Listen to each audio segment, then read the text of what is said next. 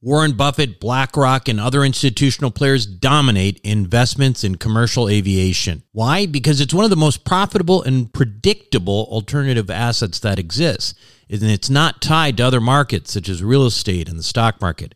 Is it safe?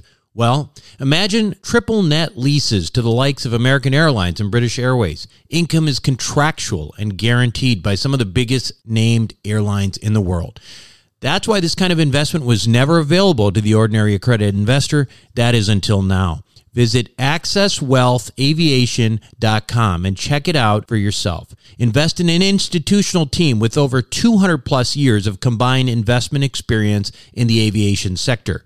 Conservative investing with double-digit returns and tax advantages. That's accesswealthaviation.com. accesswealthaviation.com. You are listening to the Wealth Formula Podcast with Buck Joffrey. Get ready to change your life. Welcome, everybody. This is Buck Joffrey with the Wealth Formula Podcast, coming to you from Montecito, California. And I am so excited to have today's show. It's, we're doing another Ask Buck, which, we are in a marathon of Ask Buck shows. And actually, this is not even going to be the last one. But I asked a couple of my fellow Wealth Formula Network community members to join me, and they did. So it'll be a lot more fun today. As you listen to this show, I do want to, again, consider if you like this kind of thing, if you like sort of the ability to have others to run questions by, etc., you want to be part of a mastermind, do definitely check out Wealth Formula Network. Of course, Wealth Formula Network started as a course. It was basically your roadmap to real wealth, and you can check that out at wealthformularoadmap.com.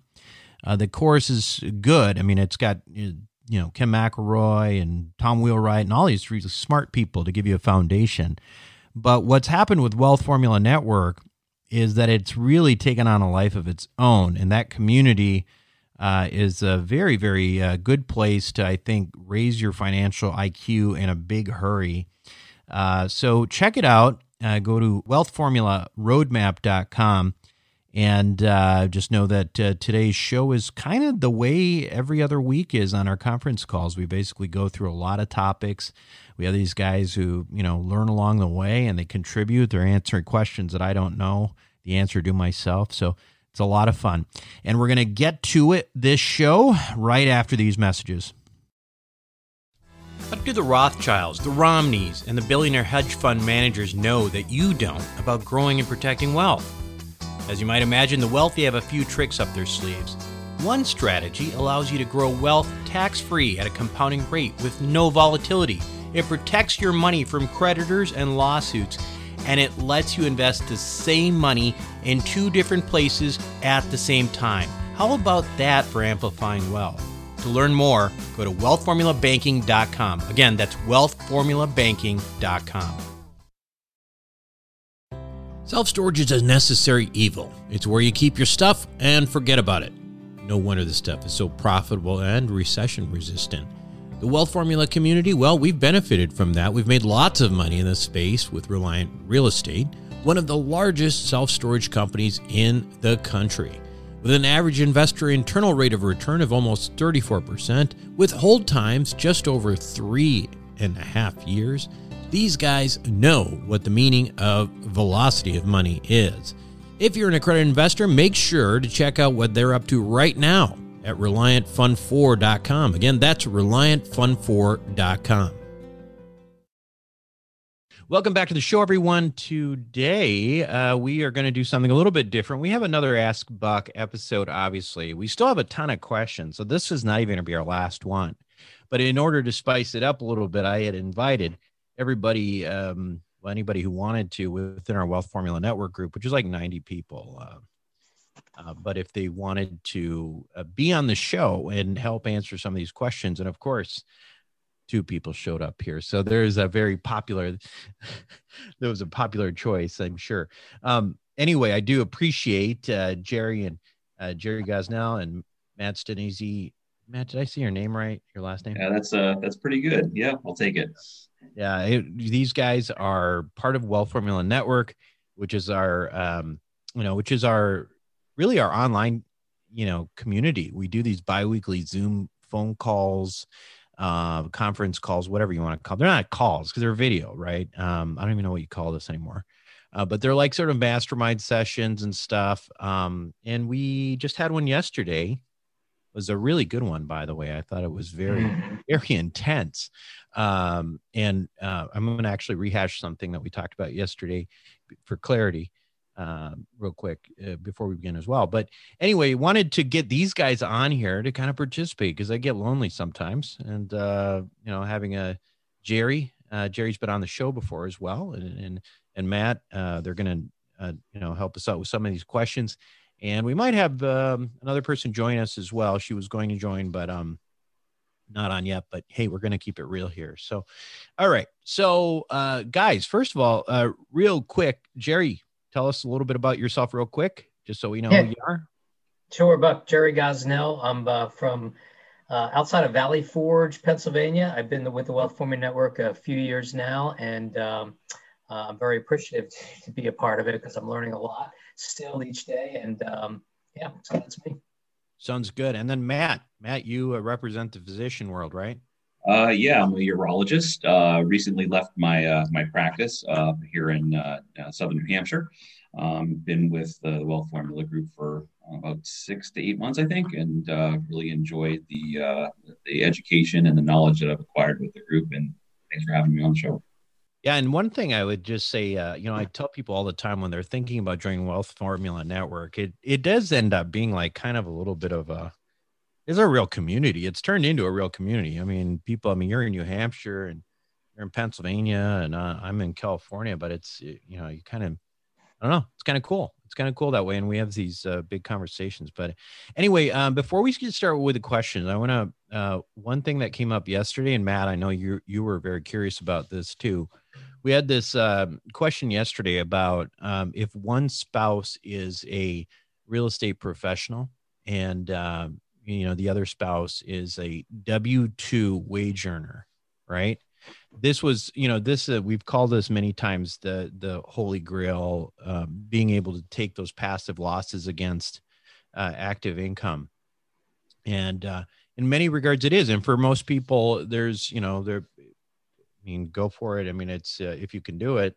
There was one thing that was brought up yesterday that was an important clarification, and that is that if that spouse is a W-2 employee, it was the case previously that that limitation on the deduction for W-2 income was $500,000, right? Now, for most people, that's still a pretty good deal, right? I mean, how many people out there have a $500,000 spouse and then they're a real estate professional themselves? So it didn't really matter, but there was this, we do have plenty of people in the group who are rocking and rolling way above that level. So it became a question. And I said at one point, I think I recall something recently in the tax law that eliminated that limitation. And indeed, it turns out, and you can check with your CPA, but I checked with mine, and you know who mine is. And he said, indeed, that limitation does not apply to 2020 because of the CARES Act, which is the irony of it is there's at least one of our colleagues in the group is going to benefit tremendously from COVID, right? So anyway, so that's a clarification on that. Hopefully, do you guys have any other questions on that? Any follow-up on that or no? I think the thing that was interesting to me on that was I didn't understand how it was that your involvement in your own real estate activities, when combined with the potential depreciation from the limited partnerships, made it more difficult. So if you had multiple limited partnerships, the fact that you had to aggregate those limited partnerships and the depreciation with the other activities made it a little bit tricky to use the depreciation in just kind of a straightforward way. And that was, I guess, something I learned last night, which was yeah. I mean, it can be done. It's just, listen, when you get into these big numbers and stuff, you just have to be careful. And that's where a group like ours is really, really helpful, I think. Anyway, I'm going to move on from that because we dove so deep in that. And at one point I was like, there's no way, like 90% of the CPAs out there would not have a clue what we were talking about at that point. But it was, it's a sophisticated crew. So I'm going to start with a question from Yaron Miller. It's actually a second part of a two-part question that he had, but they're kind of different. So I thought this one would be useful. And I know we've kind of talked about this in our group. But he says he has a question, and as it relates to equity held in properties I own. He says, I have a fair amount of equity in my primary property, which I assume he means his home. Does it make sense to do a cash out refi and use that money to invest in some of the deal flow you offer, or is it better to pay off my property sooner? I was thinking that from an asset protection standpoint, having as little equity in my property would be better. Thoughts? Okay, so I'm going to start off with this one. So Yaron, first and foremost, I love the fact that you just pointed out a fact that debt on your property is the single best thing that you can do for asset protection. So that's something that not everybody is thinking about, and it is a very valuable thing. So listen, there are two ways to really, I think about this, in my opinion. One is the math, and then there's the other, which involves a lot of psychology. The math, if you just think about the math, well, it absolutely says cash out, do your refi, lever to the hilt and invest as you should, invest all that money, because you should be able to get better returns on your money than the interest that you're actually paying on that mortgage, right? But of course, there's the psychological element, and a lot of us have this, and I get it, which is that you don't want to feel like your house is, not paid for. We've been sort of programmed in many ways, to think that debt is bad, and that, the house you live in, at least you want to have security in that, right? You don't want to lose it because you can't make your payments. What's tricky is that it's actually a little bit more complicated than that, right? We've talked about it in this, again, in Wealth Formula Network, and we've talked about it, some other options, which kind of represent a happy medium, which I like, which I'm going to present to you because I think it's interesting. That is, first, maximizing your debt on your personal home, right? And why would you want to do that? Again, because you don't want it to be a big target for debt collectors or your bank if you get in trouble, because you're more likely to get foreclosed on if you have equity in your house. So levering up, but then actually keeping a level of liquidity somewhere that would essentially function the same way as paying down your principal. So, listen, that principal that you are paying down is essentially dead money, right? And it's money that's really not in your control, right? Once you give it to the bank, they don't have to give it back to you. So for example, here's an example. You may be leveraged again completely and as maximally as you can be on your personal residence, but you could simultaneously take equity that you would be putting in as principal, and you could be putting it into a Wealth Formula banking account that's growing at 5.5% compounding. Okay, so that's just one thought. The idea is to keep it liquid, obviously, but that's one of my favorite ways to keep things liquid. And then in that case, the arbitrage alone would put you ahead. And then you also have cash you could use if you want to do for any other purpose. And then the money in the Wealth Formula banking policy is also, here's another benefit of it, is that it's completely creditor protected and you can access it at any time. So remember, the only time you can't go and get the equity out of your house through a HELOC is if you really, really need it badly. And that's what we saw back in 2009, where, home equity line, credits, et cetera, were frozen. If you've got bad credit, all of a sudden, doesn't matter if you got bad, your home equity line of credit, it's pretty much you're not going to be able to take money out. So if you're in trouble, that is exactly when the bank is going to say, no, thank you. You're on your own. And hey, by the way, it looks like you got some equity in that house and we might want that too. So keeping a level of liquidity that represents principal in your house, but dislocating it actually from your house is a concept that we've talked about in this group, which I think is an interesting concept. Guys, do you have anything to add to Yaron's question? Yeah, I mean, maybe this is Jerry. I'll take a stab at this as well. So you don't learn this in school that we're teaching you now, and it's all legal. It's just it's never brought to the attention. So do yourself a favor for Christmas. Maybe buy into the Wealth Formula network, and you're going to learn a lot. But what I was going to say is, I've leveraged most of my assets, including my primary home and some secondary homes that I have. And I've actually done exactly what Buck said.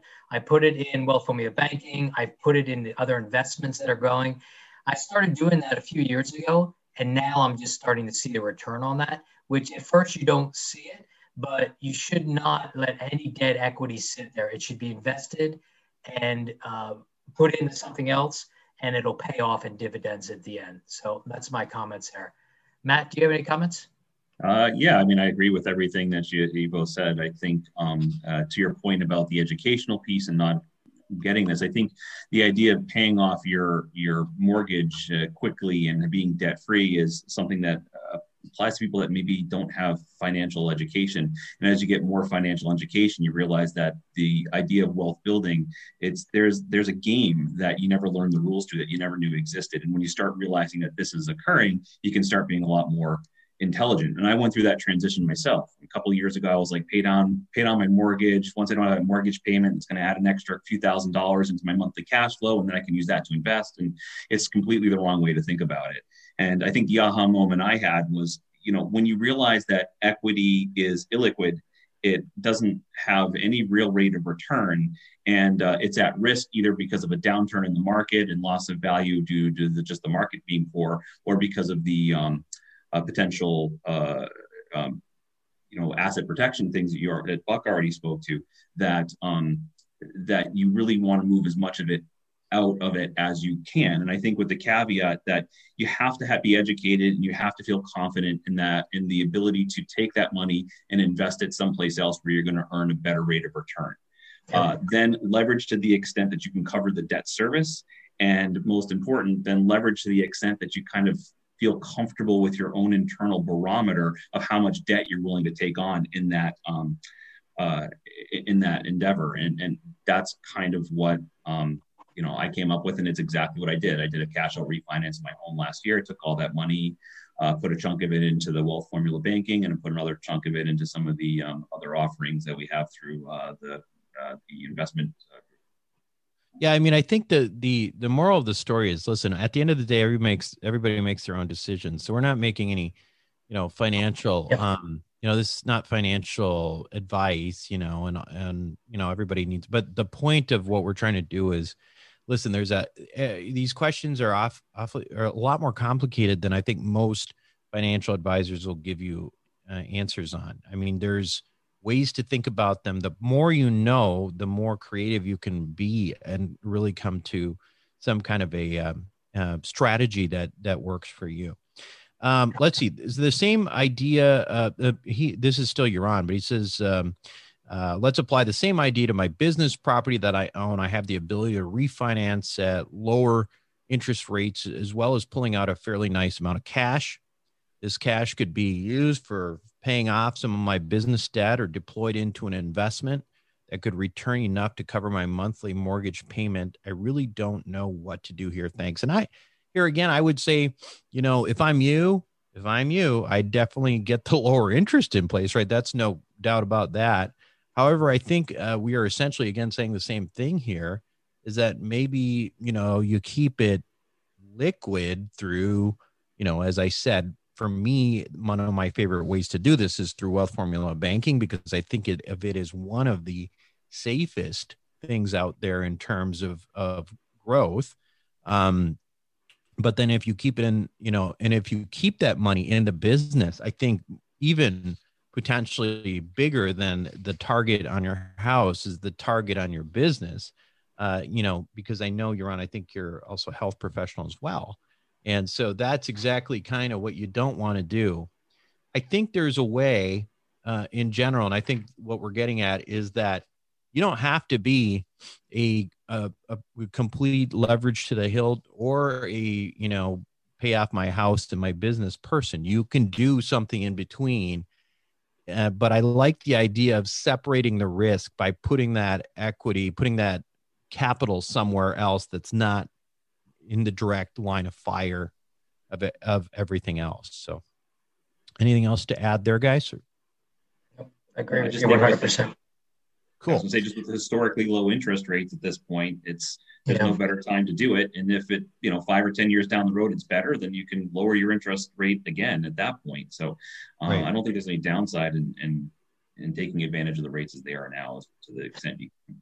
Yeah, but I would argue this. I would say something like, look at the interest rate and that delta in between what you're currently at and what now, and see if it's worthwhile, because believe it or not, people are charging fees beyond belief to do refinances on things, right? And if you look at those numbers, sometimes it may be not advantageous to say, I'm going to do this for a lower line. I'm doing this for a combination of a lower line and getting that equity out, right? Figure out those numbers, because then you can do the application. I've learned that recently, and I think everyone should be aware of that. Cool. We got Nate Shaw. He says, hey, Buck, you've addressed this in recent episodes, and we're all trying to figure it out, but I'm wondering what is going to happen with real estate, both multifamily and single family house in the near future. As we've seen, multifamily rent collections have held firm and prices have not dropped at all, at least in the markets we're in, I guess. Single family houses, single family house markets across the country are spiking upwards. However, it is tough to make sense of this given the mass economic damage we have seen in the form of job losses and business closings. Stimulus ran out, but rent collections remain high as people are apparently using their savings and are close to depleting them. And now we have a new president who's stimulus friendly. So we are likely to see more bailouts, evictions, moratoriums, and other pro-tenant policies enacted. All of this lays on top of a backdrop of the Fed printing massive amounts of currency and saying that the interest rates will go low for years. So my billion-dollar question is, will the economic damage caused by COVID-19 ever propagate through and cause rent collections to drop and thus multifamily prices? Will single-family home prices ever stabilize or go down, or will the Fed and government policies thread the needle to avoid most of the pain and continue to drive up asset prices higher? Thanks. Well, good questions, lots of them. And I think a lot of people are thinking about this, so I'll take a spit at it. A lot of people have talked about this in the way you have, and I can almost hear it, from some of the other podcasters out there, and myself, who was early on during COVID, really talking a lot about my concern about a tsunami of defaults, after the initial insult from COVID. In terms of single family homes, and we've seen this, we've talked, when we talked to George Newberry about this, he kind of alluded to it as well. I still think that it's likely, especially in middle-class neighborhoods where it's just a matter of someone losing their job and not being able to pay their mortgage. I think it's very likely that we may see some trauma there. And according to the data that George had, I think he was just on a month or two ago, he was actually saying we were back to those levels of, 2012 in terms of foreclosures and distress in the single family home market. But we also talked about how strong the markets on the coasts and, especially outside of the cities were. So, it's not completely one way or another, but I do think there's distress coming, probably some distress that wouldn't be surprised about in the working class single family house space. But here's what we've seen in multifamily in high growth markets we're in. People are paying rent, right? And overall, our portfolios, which is again, $400 or $500 million of real estate, we've seen occupancies that are, they're similar to what we had in pre-COVID times. In the meantime, we've also had these this incredible good fortune, at least in terms of valuation, of decreasing, falling interest rates, which no one thought was going to happen except for Dave Steele of Western Wealth Capital. And you know, he didn't know about COVID, but he was predicting lower rates. And why is that important? Because that's pushing down cap rates even more than they were. And also at the same time, there's a ton of, investor money out there that is brand new to our space, because there's people who are in, retail or office or whatever. They're looking for a new home because that stuff got torched and it's no longer doesn't look as safe as it was. So all of a sudden there's this new money that's been added to the multifamily scenario, but they don't really know what they're doing, and they don't really have, a leg up on these opportunities like those of us who've been doing this for a while. So the assets that we bought a year or two ago, and the good news for people in our credit investor club is that I think we're going to benefit a heck of a lot from this, in terms of valuations as we look at refis and divestments in the next year or two. As far as rent collections going down, here's the thing, right? Like in the next couple of months, could it happen? Yeah, absolutely. It could happen. Sure, it could happen. But let's go back to the big picture. And the big picture is what you need to do when you invest. Why are you investing in these assets? They're not so that you can flip them in a month or two, right?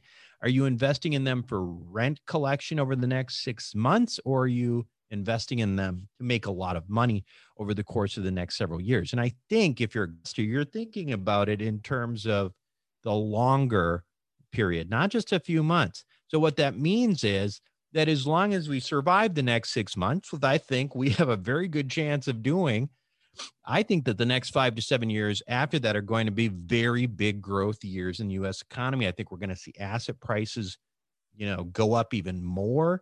And frankly, that's why I am personally not worried, and right now very bullish on investing now, as I have been in a very long time on these large multifamily assets, and also in self-storage as well. I mean, self-storage was basically untouched through this space as well. Anyway, bottom line is we're going to get through the 6 months. We're going to kick butt. But anything can happen in the next 6 months. We're not investing for the next 6 months. Guys, anything to add to that? Do you have a comment on that, Matt? Yeah, I think there's going to be segments in certain parts of real estate in certain areas of the country that are going to feel it more than others. But I think, I remember before all this happened, the end of 2018, and the constant question was, when is there going to be a recession so I can get real estate on sale? And like people seem to forget that, in the last 5 or so recessions that we've had, real estate's only been significantly affected in like 2 out of the 5 of them. So, and you got to go back and look at the fundamentals. The fundamentals were in 2008, we were overbuilt, people were over leveraged, there was a lot of bad loans. And now that's not happened. We're underbuilt. Bank lending has been relatively safe. And so I don't think you're going to have nearly as many foreclosures and such as you did before. And because you have all this money that's been sitting on the sidelines waiting for this event when real estate's going to go on sale, if it doesn't, I think the money's going to flood into these, these assets, and they're going to keep the asset prices afloat, and pumping $4 trillion into the economy isn't going to hurt either. Yeah. The truth of the matter is, I'll tell you this much, Matt, is that the smart money, the big money out there is not looking in there thinking the multifamily market is tanking. They're not thinking that. They're not sitting on the sidelines. They are in. They're in, and they're trying to buy. The only people who are sitting on the sidelines right now, honestly, are mom and pop investors. And I think it's a mistake if you are waiting for, some sort of, like I said, my zombie apocalypse scenario. I think you might be out of luck. So, anything to add there, Jerry? I know you kind of fell off there for a second too. Yeah, no, I think I agree with you guys 100%. So, I have a few single family homes, right, that I look at, and I have no problem getting renters right now. None. Matter of fact, they're applying to get into our properties before they even see the property. So that's the big change that I've seen. So there is a circle going around right now, but I totally agree with what you guys are saying. You know, the other thing is that traditionally when there's problems with single family foreclosures and stuff like that, that actually can help, that can help multifamily markets as well. And remember, we, for the last couple of years, we've really hyper focused on a very specific niche within multifamily, which I think has really helped our cause. We've not gone for the trophy properties. We're not looking at A-class, fancy schmancy stuff that you can show your friends. I mean, the properties we're buying are ugly, generally pretty ugly. And it's so what though? I mean, it's middle-class property, right? It's middle-class, working class people who need to rent. And as times get a little worse or less likely to buy homes, they got to live somewhere. And so for us being able to, be in that market, and I'm not talking about like, D-class stuff. These are like hardworking people who need a place to live, like construction workers, that kind of thing. And then on top of that, we're also in these markets and like Dallas and Phoenix, Scottsdale, where there's job growth is huge. And you're going to see lots of that in the next a few years here, lots of job growth. And you see a lot of migration outside of, places like California. So I live in California. I love it, but I would never do business here. Right. And you're going to continue to see that flight. And so overall, I think it's a little bit of a segmentation here. There might be some distress in some of these areas, but I think we're in pretty good shape. Similar question to that, Matt Thessing is asked is, hello, Buck. I love the Ask Buck segments.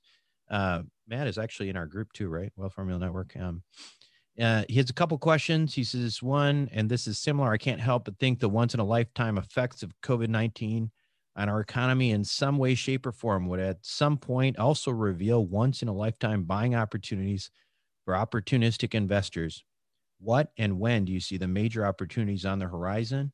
And not just specifically real estate or subclasses in real estate, although I would like to hear your thoughts specifically on real estate as well. Well, again, we just talked about multifamily.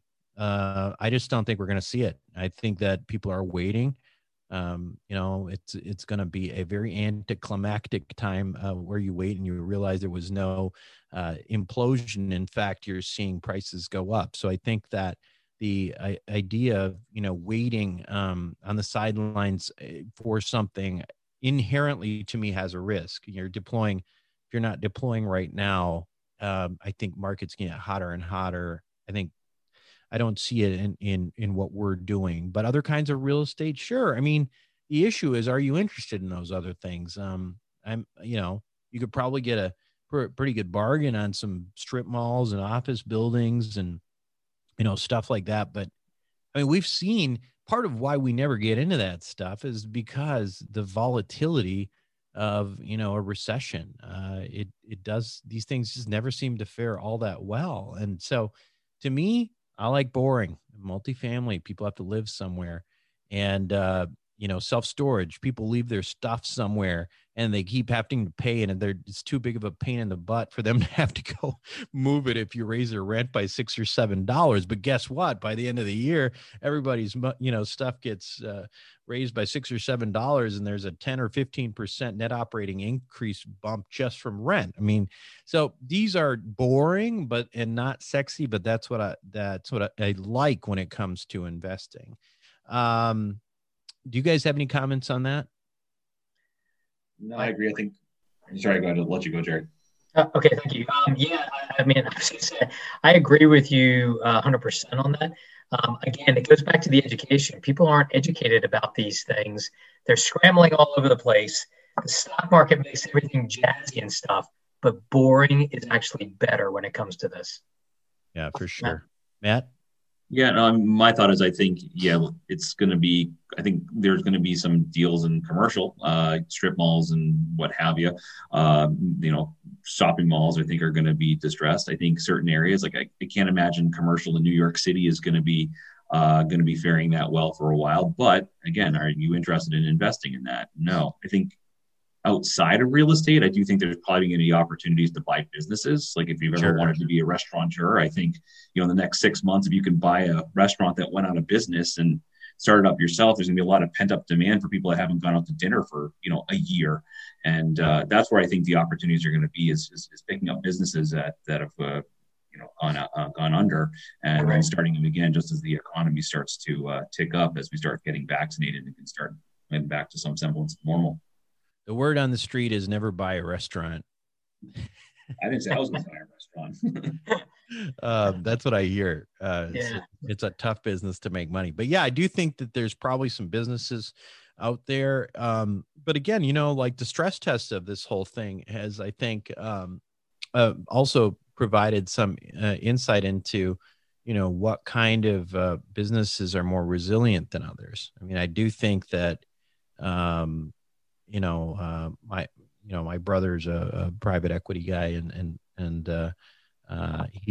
we've talked about this a little bit about, potentially looking at creating a fund of recession-proof businesses and things like that. What are those types of recession-proof things? Well, they generally correspond with like the 7 deadly sins, right? That's right. It's like That's drinking. Right. That's right. Pretty well this year. All those kinds of things. So at any rate, I do think, I'm sure there's bargains out there, but I think, one of the things I would suggest if you're, I think the real challenge in one of the lessons of my years of fumbling around before I feel like I've gotten really good at what I'm doing is that if chasing shiny objects, and waiting for like the deal, waiting for, some kind of, home run, sometimes is a little bit dangerous, right? Especially when you're looking for in a distressed market. Okay, what else can I buy? Can I buy a business? Yeah, sure. You could buy a business. Do you know anything about running a business? I mean, so it becomes really challenging. And I would again, just, try to keep it as boring as possible. And, listen, we had Dave Steele on Western Wealth Capital, buying ugly buildings, making them look not as ugly. And, they're averaging just around 30% annualized return to investors after 30 investments. So, what's exciting that, you could do real estate development. You're still not going to get returns like that. You could, shoot, there's just not much out there. So I would just caution against trying to look for things that are, bargain basement prices, because even if they are, you may not be the guy to buy them. So,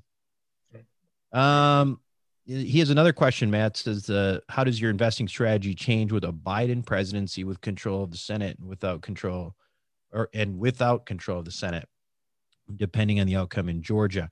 Well, all you can do is, right now, listen, the laws have not changed. We still have bonus depreciation, which is 100% bonus depreciation, which is a big part of my personal strategy. So if it's me, until there's legislation in Congress on the table, nothing is allowed to, from my understanding, and somebody correct me if I'm wrong, but not until that point can something be retroactive to that point.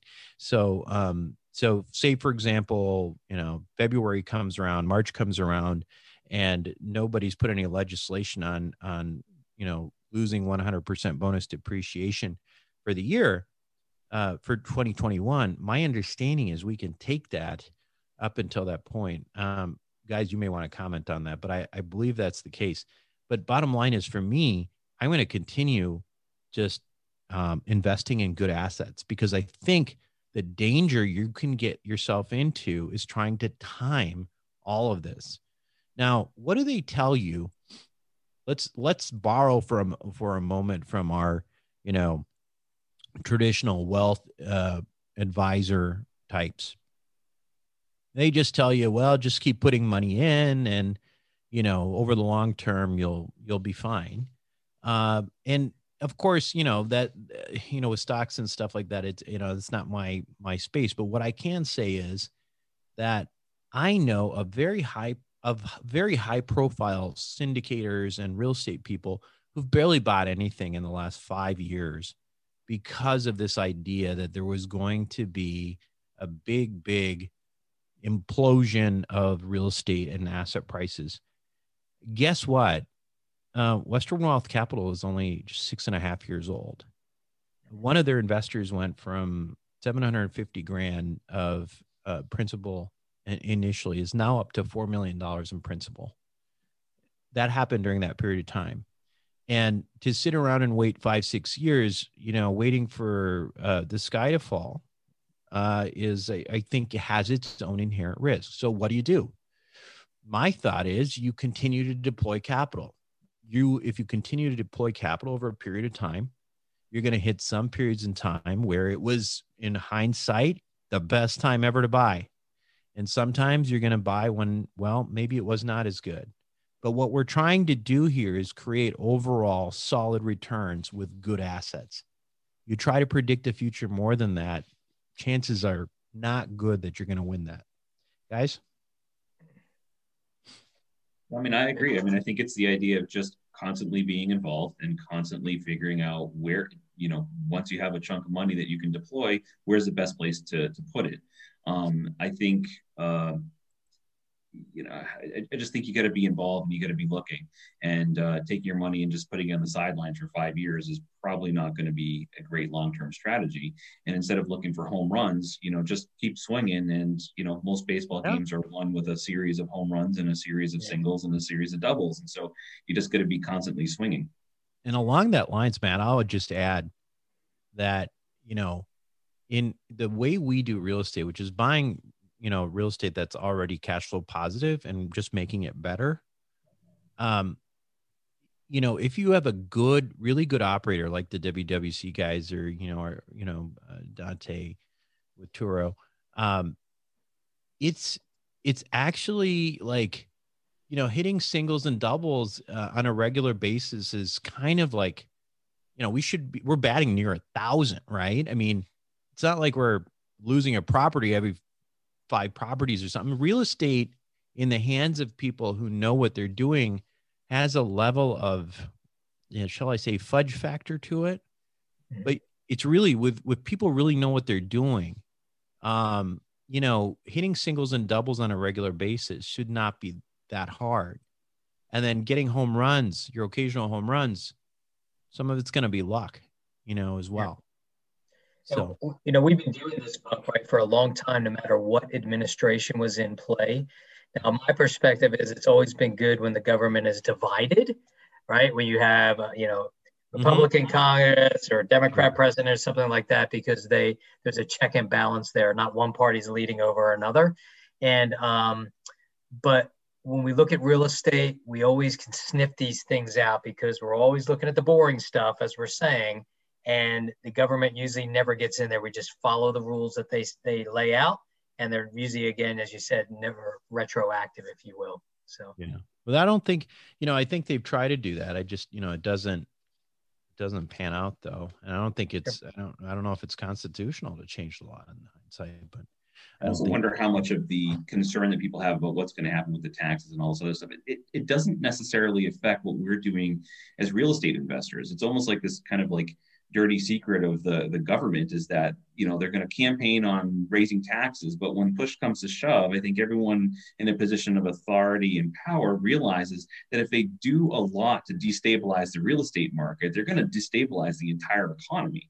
So if you're invested in real estate, you're not only protected because real estate is a great asset class, but I think you're protected because the people that govern us know not to mess with it too much too quickly, because it's going to cause problems if they do.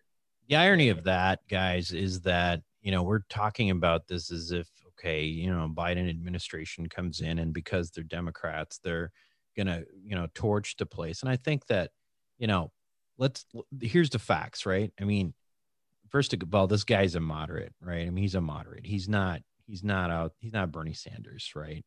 But if you look historically, at economies, whether they're controlled by Democrats or Republicans, almost dead even, and in terms of GDP growth. And what you see is, if anything, there's a very small advantage for Democrats. And I'm not saying it's because of the Democrats. I'm saying it's because it doesn't matter who's president. Right.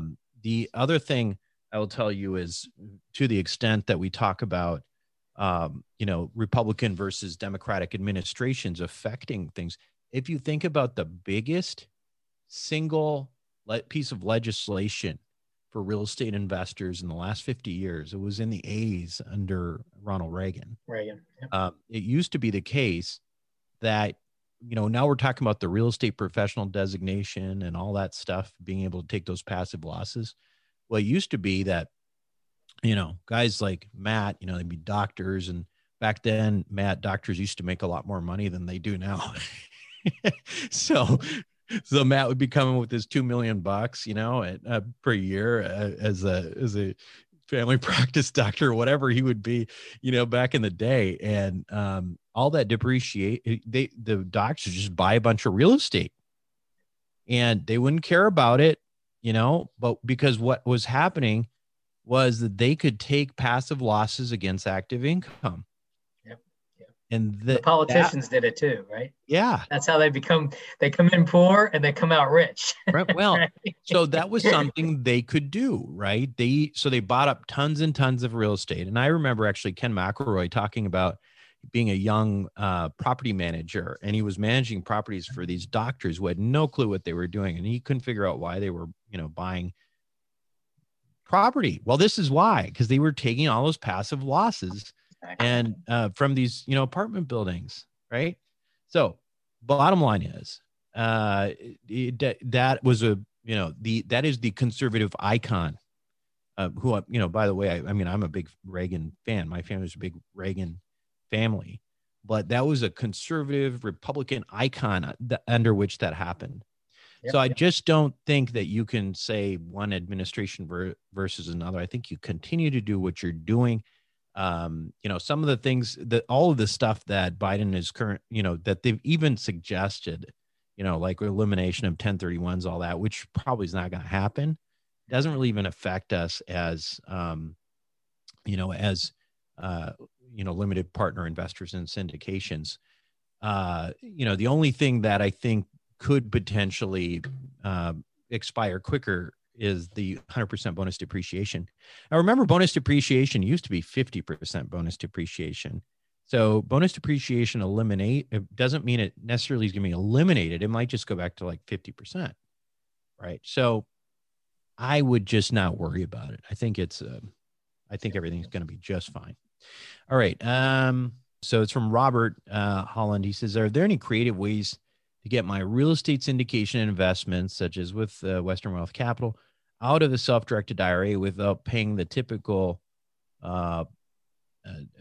tax plus penalty? Goal would be obviously to capitalize on bonus depreciation and to personal real estate portfolio, which can be reinvested together, growing the portfolio amount more quickly. Thanks. So, we've talked about this concept in our group, guys, right? Wealth Formula Network, again, we've talked about it there. There have been some interesting talks we've had. There are ways in theory that if securities, because these kinds of securities that you invest in technically have reduced value because they're not something that's easy to be liquidated. So in theory, they have lower valuations. And so, that kind of thing might work towards decreasing the value of those investments for valuation purposes. And if you're trying to do something like that, we are still working through that in our group. Multiple people are talking about it. We've got some experts, trying to navigate the space, but we don't have a very clear way of doing it. We've also talked about using, and I know some of, people out there have used conservation easements in the past to mitigate some of the tax penalties. That's basically leverage giving. Now, I should point out that we are concerned about conservation easements this year, but a similar strategy is fee simple donation. And we've talked about those within Investor Club. Again, not giving you advice, but these are some of the things that people have done to help mitigate those. Guys, do you have anything to add for Robert there? I mean, looking at it, I think there's a couple of tax issues with using specifically a self-directed IRA. I think the first question, the first tax concern is the UBIT tax that may get incurred by using an IRA versus a solo 401k. So there is a way around that, which is if you have the ability to put together a solo 401k, you can roll over what you have in your IRA into the solo 401k and avoid the UBIT tax or the tax on the leveraged portion of your gains. But my guess is that this question is more pointed out to like, how's it I get my money out of a qualified plan into my own personal fund so that I don't have to, worry about this. And there's not an easy way to do it. I mean, once you put your money into those plans, you've made a contract with the government that says, we're going to partner with you to help you grow your investments. And as soon as you break that contract by pulling your money out, you're going to get hit with a 10% penalty and whatever additional tax you have on the earned income. And then that's when conservation easements or investing in oil and gas or something like that comes into play to decrease that liability, the tax liability. Sounds good. Yeah, those are, I just tell the guys that generally speaking, when it comes to these IRA, 401k questions, I usually bow out because I don't know very much about them. Another one of those, I'm going to throw at you guys because, again, you guys are you guys actually have these kinds of accounts, I guess, is from Stefan Georgiev. He says, I left a company that I work for. I'm self-employed now, and I want to convert my employer-sponsored 401k was self-directed IRA. Well, first of all, maybe just self-directed 401k would be better, solo 401k, but can I convert it into a self-directed Roth IRA? And what fees, taxes should I expect to pay for that conversion? Or should I just convert it to a standard self-directed IRA? Lastly, what's a good resource or direction you can recommend to go about this stuff?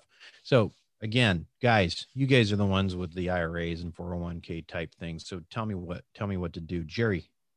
So I have an existing 401k with my company that I work for. And I looked into actually taking the money I have in there and transfer it over to a Roth. And it can be done.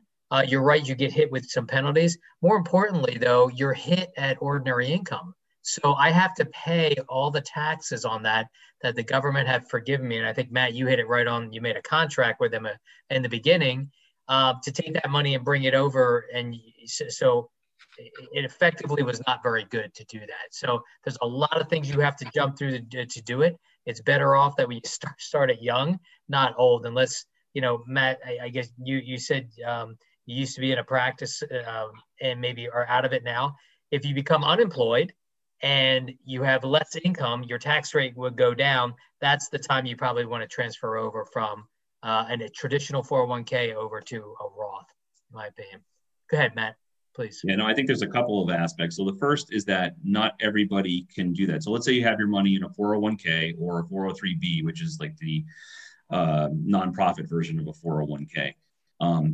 You may not be able to move the money at all unless you've left your employer. So in Stefan's case here, having left the employer, you now have a separation of service. And because he didn't go work for another job and is now self-employed, that gives him an opportunity to start an LLC, a professional corporation, or something along those lines. Once you have that in place, that then allows you to do a number of things. So you have choices, right? Should I open up an IRA? Well, the answer is you can do an IRA through like Fidelity or something along those lines, but your investment choices are going to be limited. If you open a self-directed IRA, now you have a little bit more freedom that you can invest in different things. However, investing in things that use leverage like real estate or syndications, you're going to get that UBIT tax again. So the best option, I think, at least for Stefan, and again, I'm not an accountant, but it would be to then use the fact that you're self-employed, create a company, start a solo 401k, which also has a Roth, which you can have a Roth component to it, exactly. And then roll over the money from the prior 401k into the solo 401k. And then at certain points when your earned income for any particular year is low, that gives you the opportunity to convert from the solo 401k into the Roth, which is considered earned income. But if you're doing it in a year where your earned income is low, that's going to mitigate your your taxes. So, and that's what I did. I mean, I left my practice and I started my own professional corporation, and I just recently set up a solo 401k for myself. How much did it cost? The company I use, it was a few $1,000s. There's probably places you can go to get it done less expensively. But that was the cost. I looked in a couple of companies. It cost me $2,000 or $3,000 to set up to set that up. There are some resources out there. I think if you go online and you look up solo 401k or self-directed 401k, there's resources out there, and talk to other people that have done it, and they can point you in the right direction for referrals.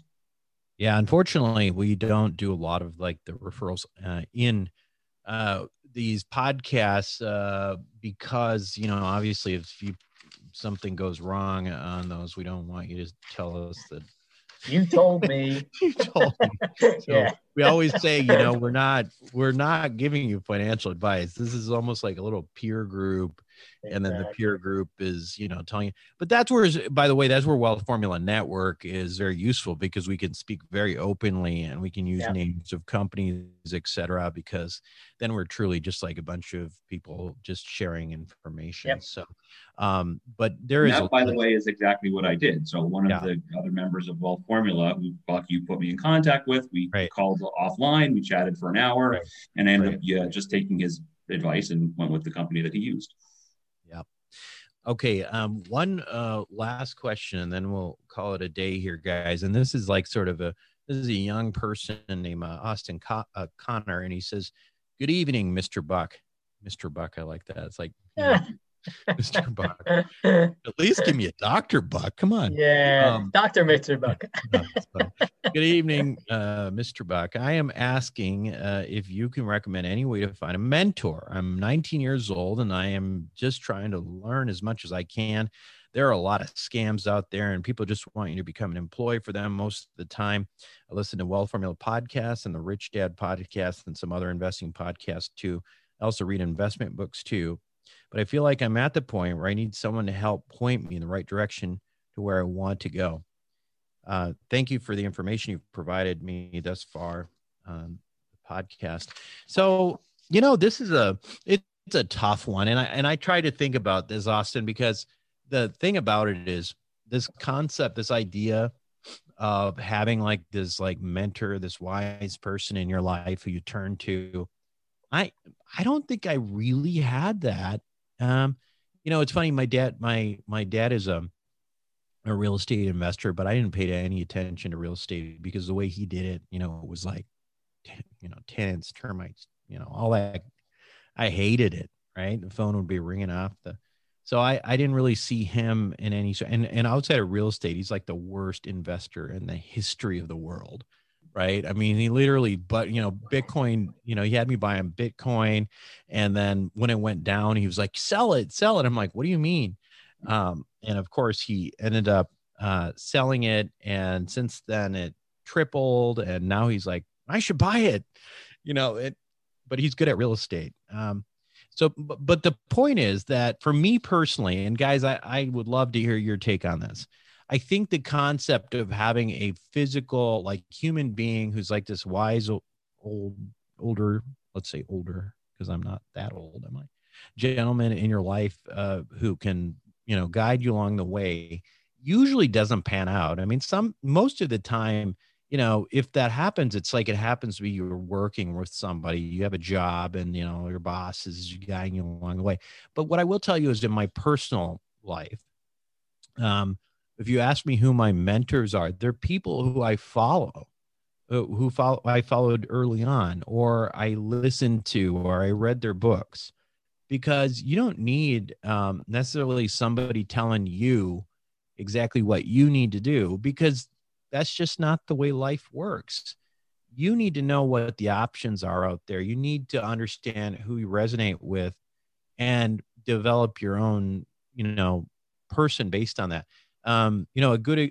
So for me, I'll always say my initial, my biggest mentor of my professional life is clearly Robert Kiyosaki, right?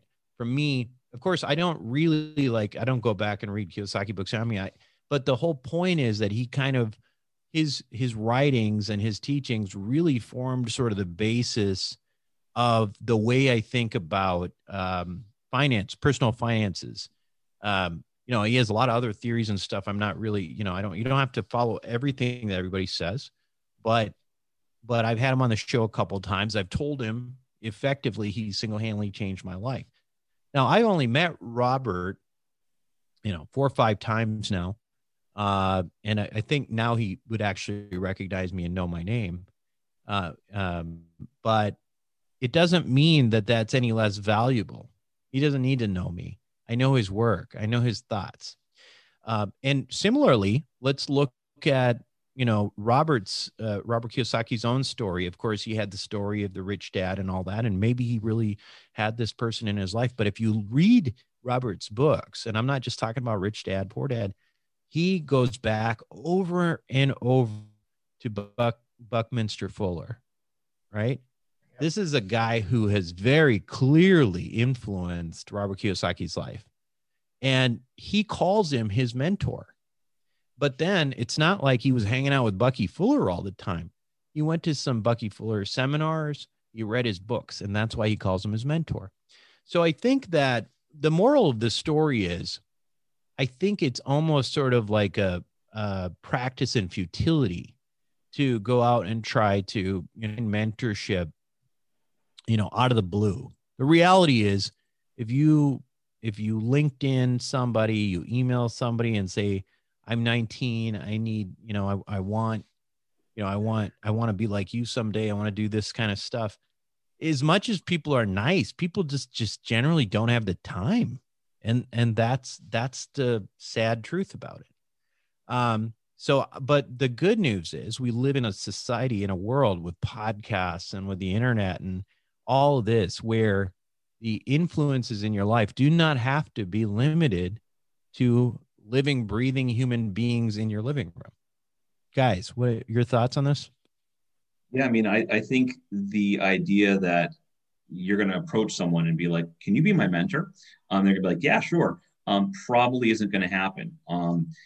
Just because, everyone's busy, everyone's doing their own thing. And so, I think there's different types of mentorship, right? So you have, you have like the idea of a paid mentorship, and that doesn't necessarily mean it's a scam, but there are certain people out there that will be happy to have, what you bring to the table is dollars, and they will help guide you through.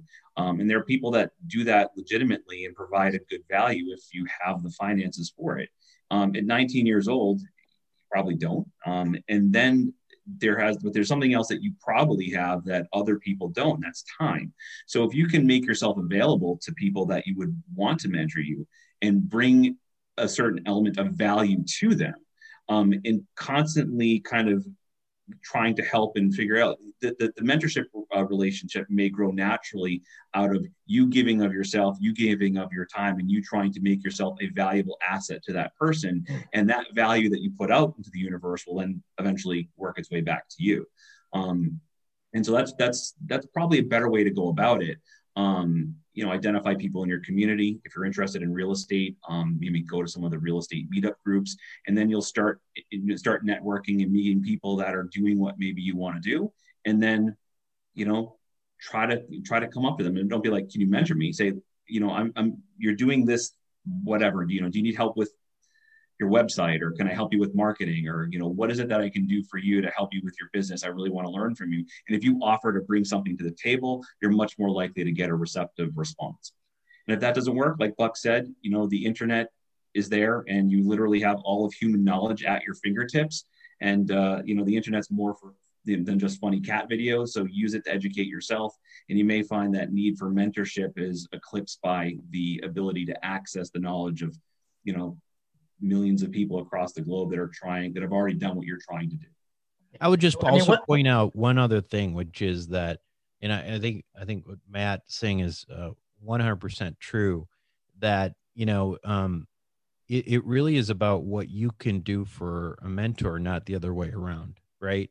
I've said this before, and, I don't know if you're in college or if you're, working or whatever, but my advice to my own children after they finish college or whatever, will be, okay, now go out and get some jobs in areas that are of interest to you, because there's no better way to learn about an industry than to actually work in it. And guess what? They'll pay you. They may not pay you much, but if you look at these early jobs in your early life, not as, ways to make some money, but actually as education, it's huge. I have at least two, so there's me, and then there's at least two other guys that I know who started their first business based on like basically ripping off a business that they worked in, learned everything about the business, took it on their own, became millionaires. That's just something else to consider. Jerry, you have anything else to add to this? No, I think I agree with you guys. Thank you. Okay, great. I was gonna say the other thing that I would add to just looking at this, a 19-year-old kid who's already asking these questions means you're gonna do well, right? Like at 19 years old, these weren't even things that are on my mind. When I think about going to medical school, like I studied hard. I paid, fortunately my father paid for college. I paid for medical school. I mean, like a decade of my life was spent learning to do something before I got paid 1 cent to do it.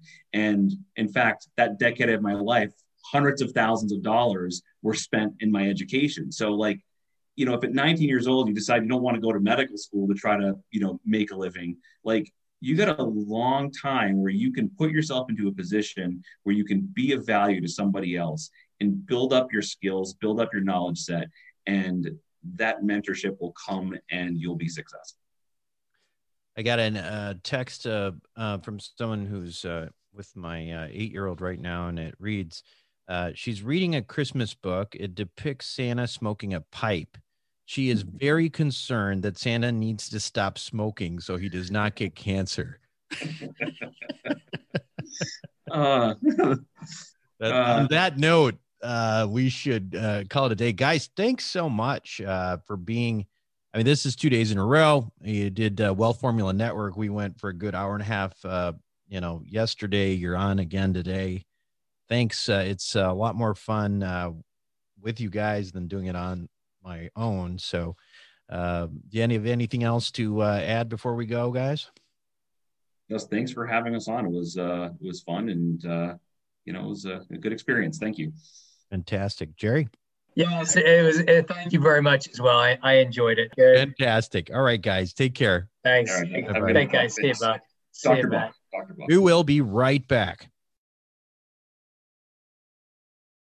Welcome back to the show, everyone. Again, I want to remind you, if you like this format, you might really like to be part of Wealth Formula Network. So go to wealthformularoadmap.com. And you can sign up for the course there, and that, of course, comes along with membership to Wealth Formula Network. You can do these bi-weekly Zoom calls, lots of content constantly. If you like to geek out on financial strategies and education and, really get the real dirt on everything, it's a great place to be. Go to wealthformularoadmap.com. Other than that, hopefully you have a great holiday ahead of you, and I will see you next week with probably another episode of Ask Buck, although we may take a detour. This is Buck Joffrey with Wealth Formula Podcast, signing off. Thank you for listening to the Wealth Formula Podcast. Visit us on the web at wealthformula.com. The information contained in this podcast are opinions, not fact. As always, consult your own financial team before making any investment. See you next time. Buck Joffrey here from Sapio with Buck Joffrey. Aging might become reversible over the next 10 to 20 years. It's already being done in lab animals, so it's just a matter of time. Our challenge? To be healthy enough for when that time comes. As a former scientist and surgeon myself, my goal is to figure out how to do that and to share it with you. I wrote a book called Living Longer for Busy People that you can download for free at sapiopodcast.com. You'll be amazed at just how a few daily adjustments can add years of a healthy life for you. Again, download it for free, sapiopodcast.com.